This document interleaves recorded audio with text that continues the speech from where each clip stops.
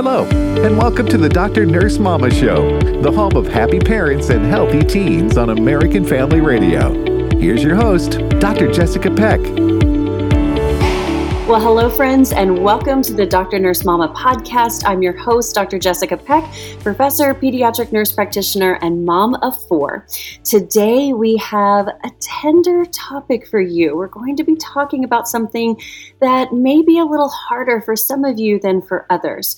We are going to talk about grief today and grieving and how to sit with someone while they're grieving. Now, if you're thinking, okay, wait, I'm not grieving anything, this episode is not for me, hold on, don't turn it off just yet, because you either have grieved something or you are helping someone else on their own grief journey. So I've got an amazing guest for you today. I've got Natasha Smith. Natasha is a grief advocate. Natasha, by the way, that's the first time that I had heard that term, so I'm really excited to dive into that and talk about it. She's an author, a speaker, a podcaster, a content creative, and through her own grief experiences, she has a heart for the hurting, the grieving, for those experiencing and facing hard times in life. She's a North Carolina native, and she is a mom of 4, just like me. So we're both in the mom club of 4 kids, but she homeschools. So she's braver than me, I think, in that way. And she's the author of Can You Just Sit With Me? Healthy Grieving for the Losses of Life, among many other blogs and devotionals. So Natasha, thank you so much for joining us here today on the Dr. Nurse Mama podcast. Yes, thank you so much, Jessica. I'm so excited to just sit with you today and chat with you about this.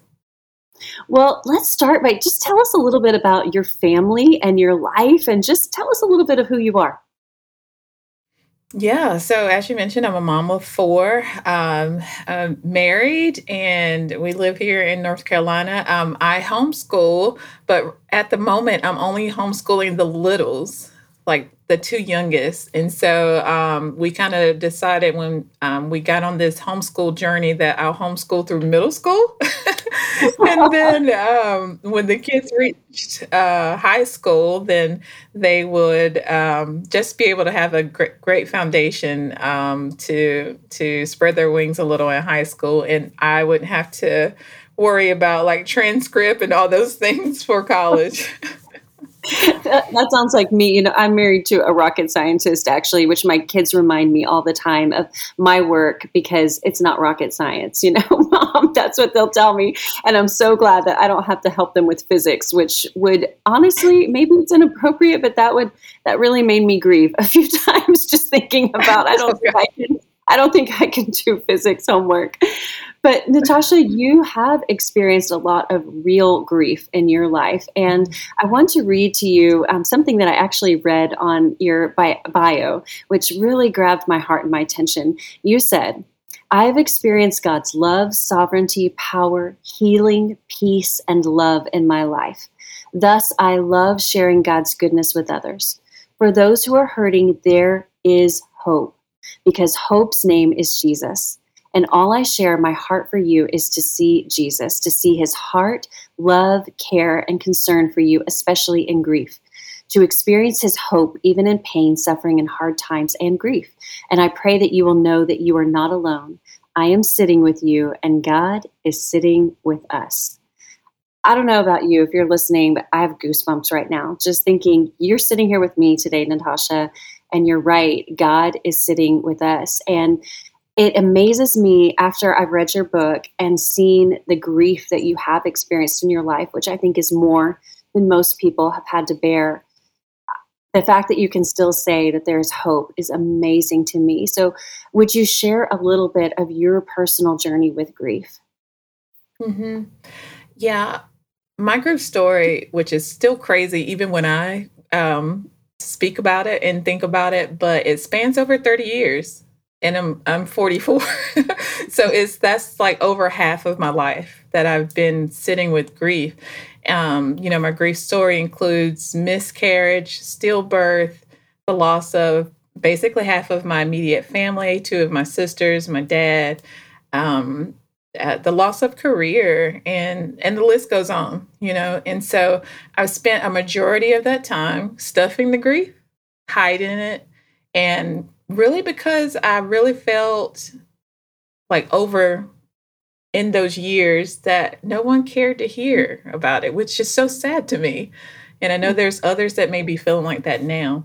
But I like to say that 2020 was the pivotal point for me because literally the world was shut down and we couldn't hide from things. It's like it was the time when I had to, I guess, where I really came face to face with grief because the world to me felt like grief. Like everywhere you turn, there was people dying on TV, whether it's from the pandemic or whether it was from racial violence, injustice. It was a political year. So it was just so much going on in 2020. And it really reflected what I had been feeling on the inside. Like it felt like grief. It felt like death. And so, and during that time frame too, as well, no one was really listening to, people sharing how they felt. Like, people were hurting, people were dying. So, people were grieving just everywhere you turn. But it didn't seem like people were listening. And so I actually have wrote a piece like on Facebook or shared, Can You Just Sit With Me? Because it was really like a heart's cry for me. And it resonated with so many people because people weren't listening, or if someone was to say, I'm hurt by this, I'm hurt by that comment that someone said, it was more so met with a defensive type response. People just weren't listening. So that Can You Just Sit With Me really was birthed out of 2020. Even though I had all those years of just grief that I was dealing with, 2020 was that pivotal point where I couldn't hide from it. And I really put, pen to paper, so to speak, and starting to write out this book. Well, and you shared your stories so beautifully of the loss that you experienced. It was just easy to feel that across the page, but also to feel hope. And you're right. I look back at 2020 and it was such a year of loss for so many people. Everyone lost something. Some lost something little, like your favorite place to eat for lunch, and some people lost something really big and significant, like their job or their home or their loved ones or their sense of trust in the world. And I completely agree. We were in a national shouting match where everyone is just arguing and screaming and trying to be keyboard warriors, and listening was not happening. So I think it's amazing how God used your story of pain to create a story of hope. And that is something that's not new. That's something that's not new to 2020. One of the things I really love about this book, so if you're listening, you should get a copy. It's very theologically rich and it's very psychologically practical. There were so many biblical examples. I mean, I felt like I was in a Bible study class because there were so many things that I learned. You talked about Abraham and Joseph and Israel grieving over the death of Moses. And you talked about even Jeremiah, which I did not know, Natasha, that he was known as the weeping prophet. And so talk to us about some of those biblical examples and how, grief is not new to the world. Yes, I love how you're just saying it's not new. Yeah, there's nothing new under the sun. And I think, we've come to this place where we know that grief is like the universal story of us all, and we're all grieve at some point. But for some reason, our world and culture is it's foreign. It's foreign language. We don't have language for it. We don't know how to deal with it. We don't know what to do with it. And so we don't do anything with it. But, it was important to me to find biblical examples of what we would consider our heroes and sheroes of the Bible to say they dealt with grief as well. And so we're not alone, and we can look to the Bible, which is our guide to life. We can look to God's word to say, I'm not alone. Abraham grieved over his wife, Sarah. Joseph grieved over his relationship with his brothers and the death of his father, Jacob. And just as you mentioned, Israel grieved over Moses. Moses was the one who helped them through the pivotal point of their being liberated from captivity, and now he died, and so they grieved that. And so I just thought it was so important to bring out those biblical examples to show us, it is okay to grieve. I think about that too. When I was researching the story of Joseph for a devotional that I wrote for my book, Behind Closed Doors, I was so struck by the verse that said he went into his private chambers to weep. Because when his brothers came back, it wasn't like, oh, well, he had healed and moved past that and it was fine. Just something, he was triggered, something prompted that fresh wave of grief. And that was just such a fresh lens for me. And another thing that I love about your book is that you have a lot of really great charts in there. So my professor, Science Mind, was just loving those because you have a lot of ways that it's really easy to lay out the biblical application of grief. So you can flip through, and there are pictures in this book, y'all. You need to get this book because there's actually pictures in it that will help you understand grief too.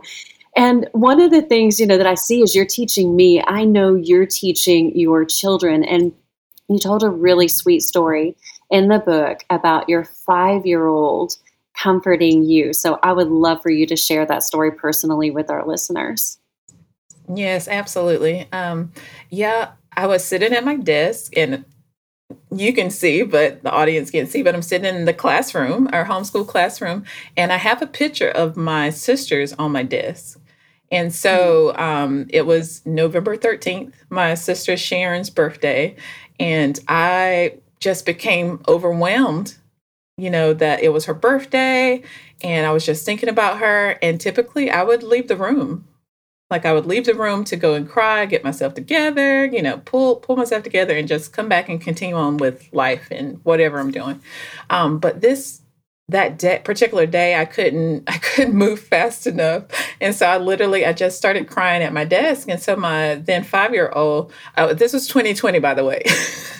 Oh, goodness. Of course. And so, but I was sitting at my desk, and my then 5-year-old came and, grabbed my arm, kind of wrapped her arms around my arm, and was like, "Mom, what's wrong, Mama?" And I told her, I said, "Well, it's my sister's birthday today, and Mommy's kind of sad because I can't spend it with her, and so I'm really sad about that." And she was just like, "Oh, it's okay, Mama." And then the floodgates just really opened then, because it was almost like she was giving me permission to grieve.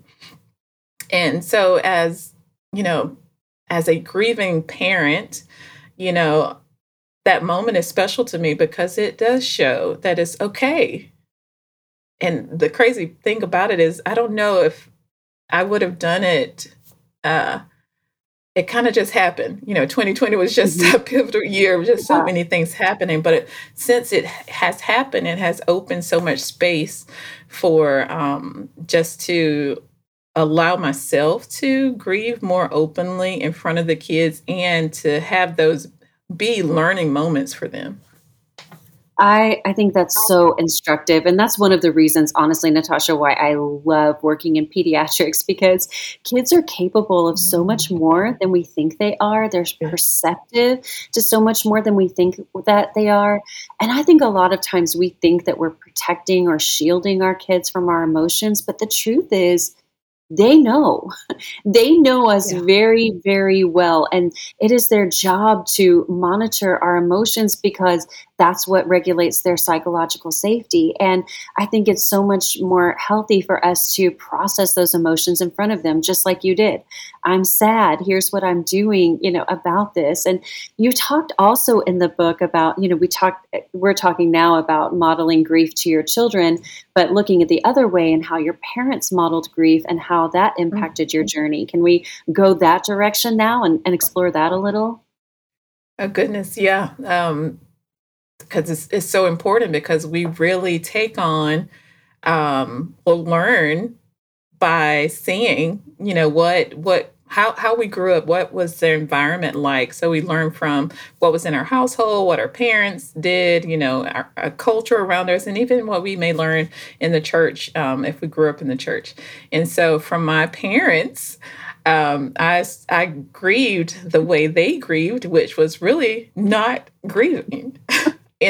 Openly and in front of us. Right. And so I can remember just experiencing what we would call visitations. I'm not sure if people still use that word, but visitations, when someone passes away, then there's, they would have what they call visitations. So family, friends drop by the house and they'll spend hours and hours just sitting, maybe talking about the deceased. But me and my sisters or younger, people, children will be in an adjacent room playing cards or listen to the radio or whatever. And so it was like, kids kind of separated from the adults as we talk about this thing of life and death and grief. And so it was kind of that's kind of how it was. It wasn't a teaching of or learning about how to manage emotions or what grief was even like. And then really just say when the funeral took place, that was more so the time where you're going to get all your emotions out. So after the funeral, then it's like, okay, you should be done now. And so that's kind of how it was modeled for me. And that's kind of what I did. And so it's like, okay, I shouldn't feel sad about this anymore, so let me tamp down these feelings that I'm having, which were, it's normal, but I didn't know that. That's so instructive. And I would challenge those who are listening to think back in your childhood for just a moment and think about the times that you've experienced grief and how did your parents or caregivers process that? And has that impacted the way that you look at grief now? And we're all different, Natasha. That's the other thing, too, is that, when I look at my 4 kids, when my kids lost their great-grandfather, he was a World War II veteran, and my youngest son was about 8 when he passed away. And he took it the hardest for no particular reason. I mean, there wasn't really any thing about their bond that was closer, but he just took it harder and he cried, periodically for a couple of years after that. He would just really have a hard time processing that. And so I think it's hard. We have to know grief. You talk about this in the book, that grief is not a linear process, that it comes and goes in waves, and it's a messy back and forth sort of journey. So what advice would you have for parents who are trying to field questions from their kids about grief? Mm-hmm. I think exactly what you mentioned, as far as it being, it's not a one size fits all. We grieve differently because our grieving process is just as different as our fingerprint, so just extending and showing grace, sitting with them, I think and what I mean by that is literally giving them the space to express different emotions. There's an array of emotions that come with grief, where there's anger, confusion, even shame, it's guilt. It's so many different emotions that can be brought up as we grieve. And so just making space for our kids to just allow them that space to express themselves. And be open to even questions. So many questions can be spurred from grief. Just allowing that grace and space to express themselves, to ask questions, and let them know that it is normal and they're not crazy. It's grief. Well, parents, I hope you're listening to this, because so many of the answers to these questions are what I say are simple but not easy. As parents, a lot of times we want to fix it. We want to shut off that emotion. We want to protect them from any grief that they're having, or, fix the situation. And that's not what they need. And you, in the book, you also have, this is where I call it psychologically practical. You have a lot of grief exercises in there that are based on very well-grounded theory and psychology, to practically walk through. In every chapter, there's a different grief exercise. And I love a Jumanji-style healing adventure, where you are going to have to roll your sleeves up, get your hands dirty, and, really put in the effort and do the work. And some of these grief exercises, I know you didn't write this book specifically for parents, but I think they would be so great for parents to do, and especially for teens. There are a lot of them that would be great. So tell us some of your favorites, Natasha. What are some of the best ones? Mm-hmm. I love lament. I mean, this is one of my favorites because I don't know. Yeah, just to be honest, I really didn't know. I don't want to say didn't know about it, but I didn't, as it Right. relates to how it can be used, and applied to just me personally in grieving. And so until I did the research for the book and just reading through Jeremiah and the Lamentations, I was like, oh my gosh. So anyway, so lament is one of my favorites, and it's because it's real, very, very practical, and it's modeled in scripture. And so that's why I really, really love it. We see King David using lament a lot in the Psalms.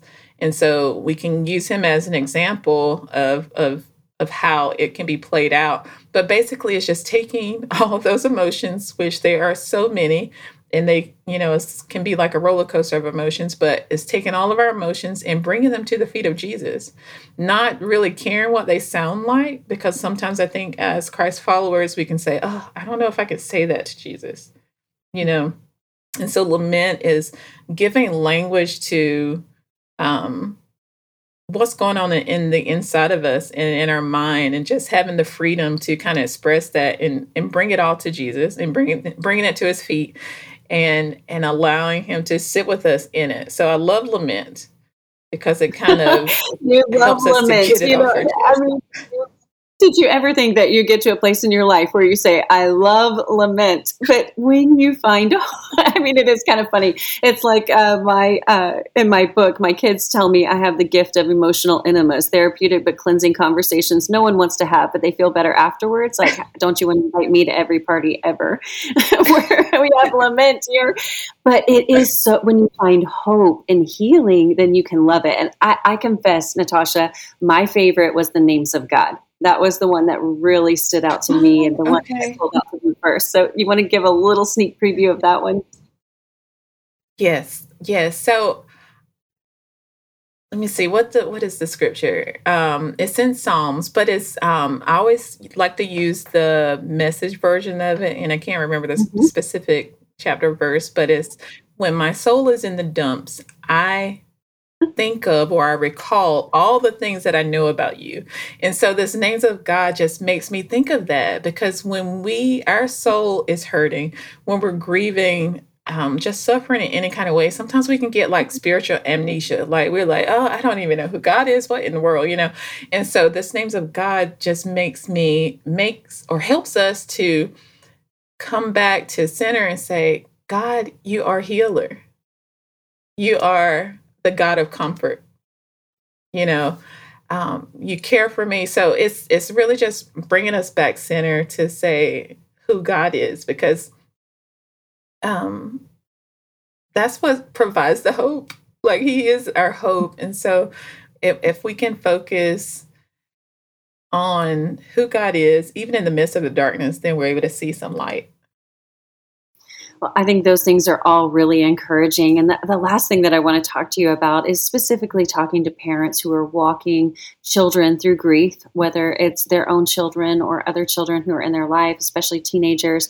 Teenagers, actually, I teach my pediatric nurse practitioner students this. Teenagers cope with death the worst out of any age group, just because it's already such a time of emotional turmoil, and their emotions are kind of difficult to control anyway, and their brain is changing so much in how they think.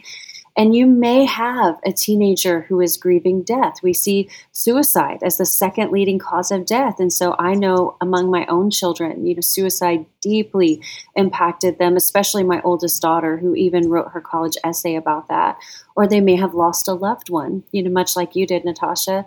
But there are other forms of loss that kids grieve. So that could be a divorce, or the loss of a marriage. It could be something that, one of the hard things is that it could be something that we don't see as parents as really that big of a deal. Like, they lose a friendship, and maybe we even think like, hey, I'm kind of glad that you lost that, but it's so big to them. And you have a quote in the book from Elizabeth Elliot saying, "Who of us in the worst pit we've ever been in needs anything as much as we need company?" So I would like to take the last few minutes here, Natasha, to talk about parents sitting with their children in grief. That's the whole title of your book. Can I just sit with you? Yes. How do parents sit with children in grief? hmm I love that quote. It's like one of my favorites. But I believe that it's simply in the sitting, we have to make sure as parents that we're not inserting an opinion, that we're not Oh, that's so trying hard. to, I know it's true. So, yeah. So, not inserting an opinion, that we're not trying to fix things, but we're really, we have to become better, I don't want to say experts, but we have to become better listeners. Um, and so just providing that space, sitting with is really it's been a good listener, and it's been a good hand holder, and just being there, of course we can lend our words if it's asked. But in those particular moments, I feel when our children are hurting, or during, like you said, that age group, a teenager, I feel like they just really want someone who will listen, because we talk a lot to them as parents, anyways. And I feel like that's our relationship is right now, and I could just think about with my teenagers. It is, we chat about a lot of stuff most of the time anyways, and we have those two-way conversations, but I feel like when there is a hard issue, they just really want to be heard. It's so And true. so And I I think, think yeah, probably there's parents out there listening who are thinking, yeah, but can you give me a better answer than that? Because we want to do something and we want that immediate it's true. gratification.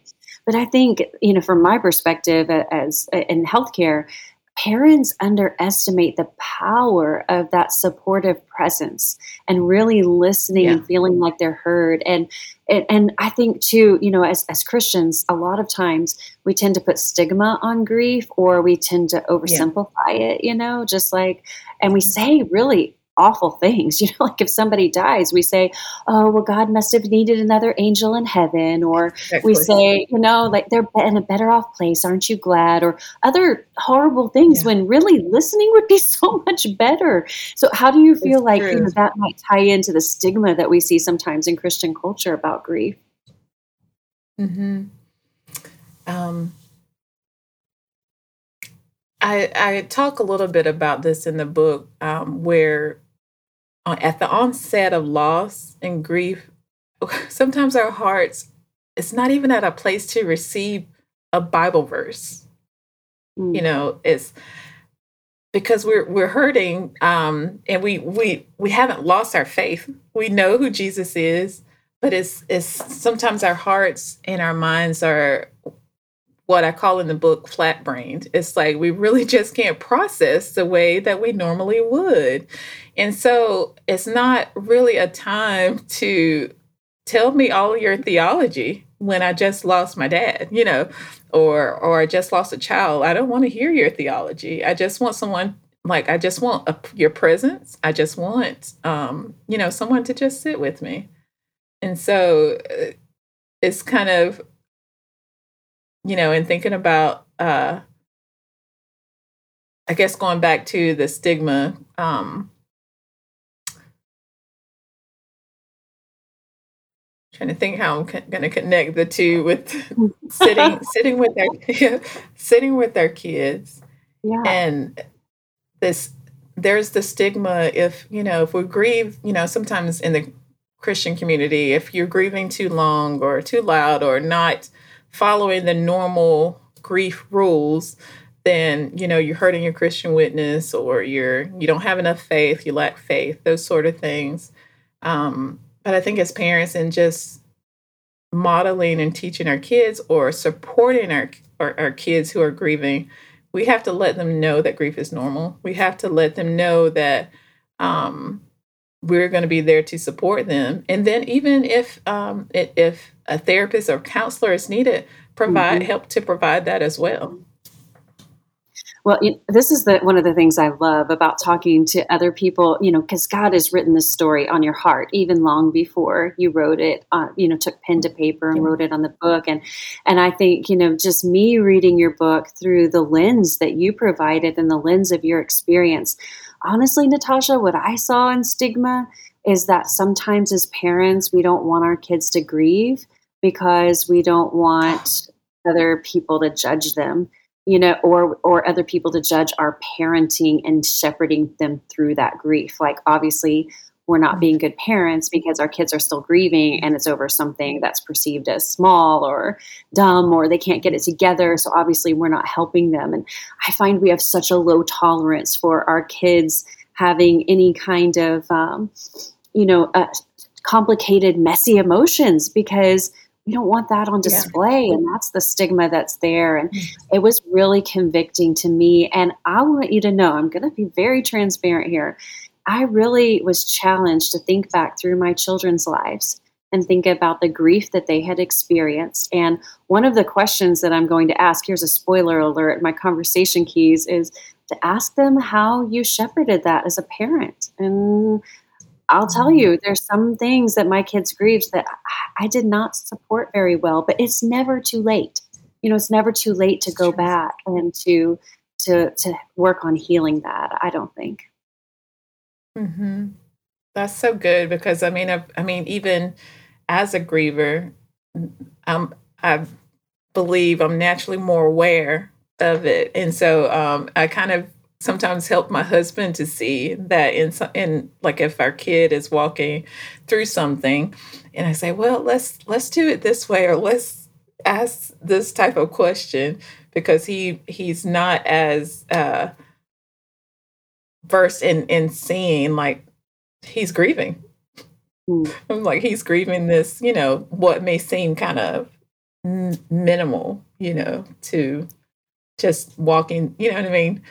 I do. I can relate to that because my husband's an engineer. So he tells my kids, I'm going to hurt your feelings. That's why I married your mom. So she mad because it's going to happen.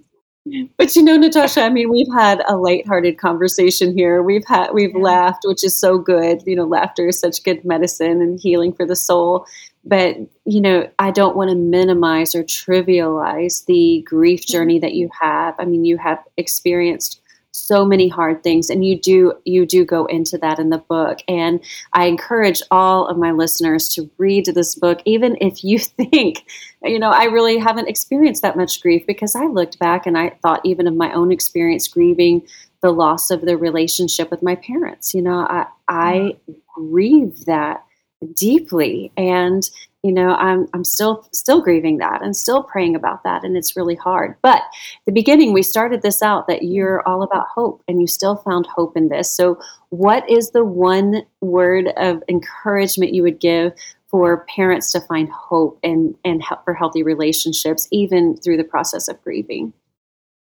Mm-hmm. I always point back to Jesus, because he is our hope. And so really just bringing all that we have in need to the feet of Jesus. That's where I have found just tremendous hope. That's really how I can explain it. It sounds so like simple, like really, but it's a journey, and it's something that you continue to walk out day to day, moment by moment. Sometimes you're like, what is this? But when we continue to really seek God and to lean into Him truly, there is a hope that rises up within us that's bigger than anything that we can really think about or imagine. Really, it's the hope that's in us. So Christ in us is really bigger. And though we hold all the emotions, joy and grief at the same time, the hope of Christ in us, as long as we're reaching towards Him, kind of shines through. Oh, I love it. We couldn't end on a better note, really, because it's simple, but it's not easy. But there is hope in the simplicity of it. So just taking it all back to Jesus and just sitting with people in their grief and allowing them to grieve and have that emotion is just absolutely beautiful. Natasha, where can we find you? Yes, so you can find me across social, Facebook, Instagram, Twitter at I'm Natasha Smith, as well as at my website, imnatashasmith.com. Well, the book is called "Can You Just Sit With Me? Healthy Grieving for the Losses of Life," and I'm telling you, I could not put this down. I got an advanced copy, so it's coming out soon. Pre-order your copy, get your copy. It's a really great reference and resource to have. I think even if you're just, dealing with something as simple as the loss of a pet or a friendship, or Yes. it's just practices those healthy ways of grieving. And even, later on, if you experience something that is more serious, more heavy, you will have already put those spiritual disciplines in your life. Like I said, this book is biblically rich. It's theologically rich, and it's psychologically practical. Thank you so much, Natasha, for sitting with us in this podcast and sharing your story. We are so deeply appreciative. Thank you so much, Jessica, for having me. Okay, well, don't you just love her? I just absolutely love her heart. And it just came through so authentically and so relatably in this book. And it really challenged me to think about how grief had impacted my life. I'm Gen X, and I grew up in the generation of suck it up philosophy of parenting, how we're just supposed to move on. And sometimes things just hurt, and stuffing them down isn't very good. So let's talk about conversation keys and transition, where we talk about health impacts and home strategies to deal with grief. Maybe you are walking through a season of grief yourself. I'm telling you, the best thing that you can do for your child is to seek your own healing journey. And when you invest in that healing relationship with the Lord, that is something that is going to be caught and not taught, and it is going to benefit your kids. So if you're walking through something that's really difficult and you're having trouble getting over it, really think maybe it is time for grief counseling or some other professional resources that might help you on that journey. Maybe you're walking with your teen through something that's pretty heavy. Maybe it's a divorce or the loss of a loved one or a relationship. Or maybe it's just something, little, something small to you, like changing schools or losing a friendship that was important to them, but something that seems like it's their whole world.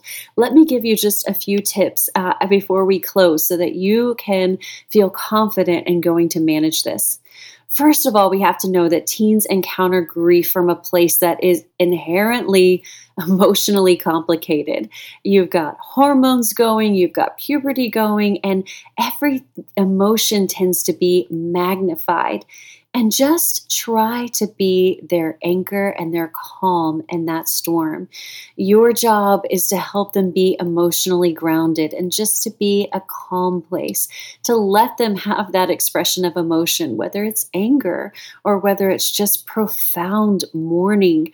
Just let it out and just sit there with them in that space. Don't try to manage it or shut it down or talk through it. Just sit down with them in that space. I'm telling you, there's been times where, my kid may be just laying on the floor crying, and I'll just lay down on the floor very calmly right next to them, and just let them know I'm there. That goes a long way. Second, remember that every teen grieves differently. So your kids may experience the same kind of loss, but each be grieving differently. And sometimes that can be hard for them, and it may make some sibling rivalry.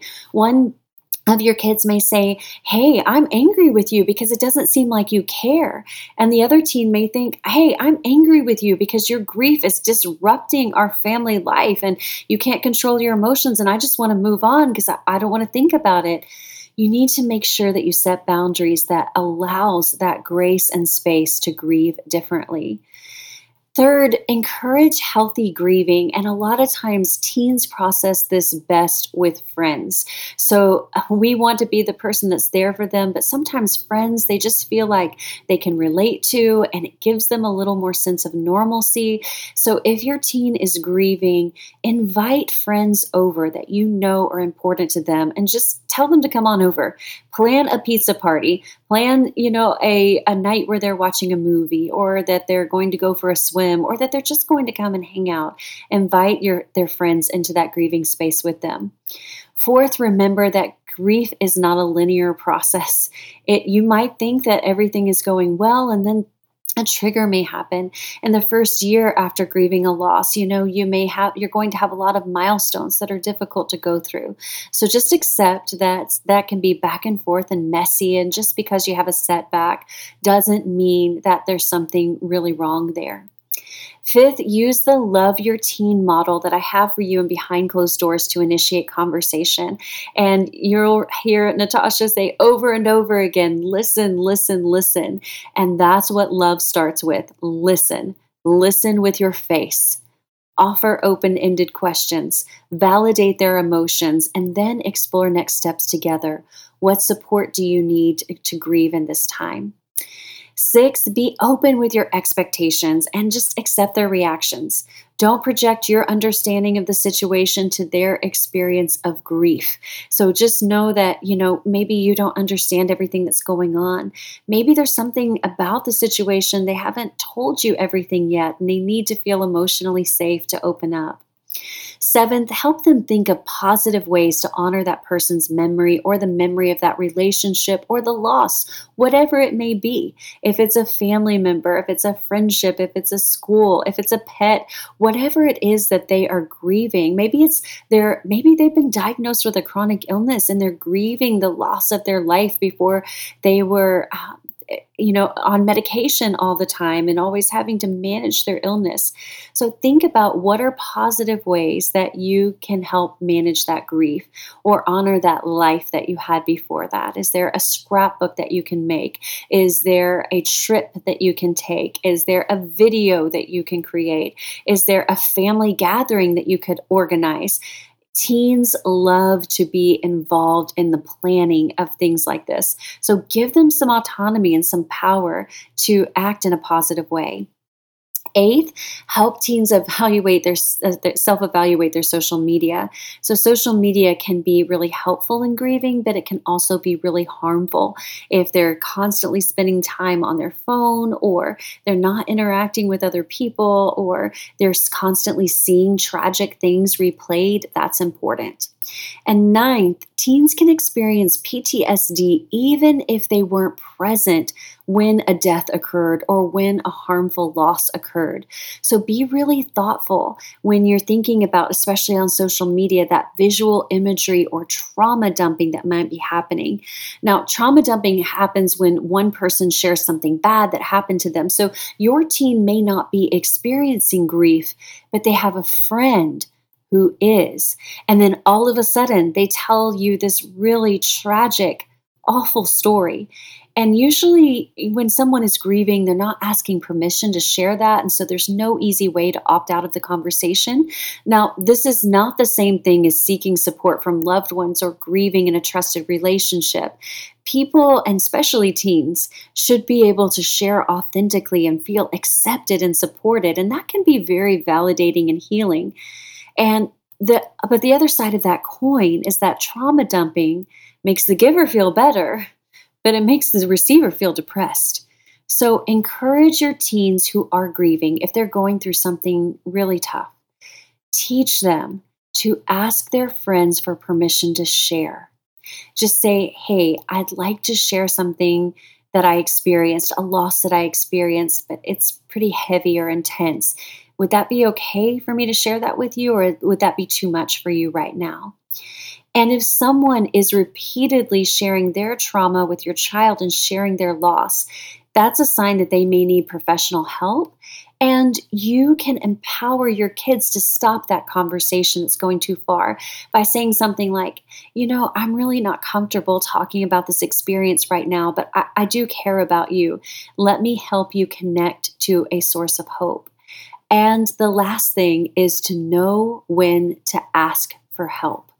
So that's really important. When you see kids who are not able to go through their activities of daily living, they are having trouble getting out of bed, they're not showering, they're not bathing, they're not doing well in school, they're not engaging in their normal activities. Those are all signs that they may need professional counseling, professional grief counseling, or some mental health therapy. And so don't be afraid to reach out to that parent or to be that parent.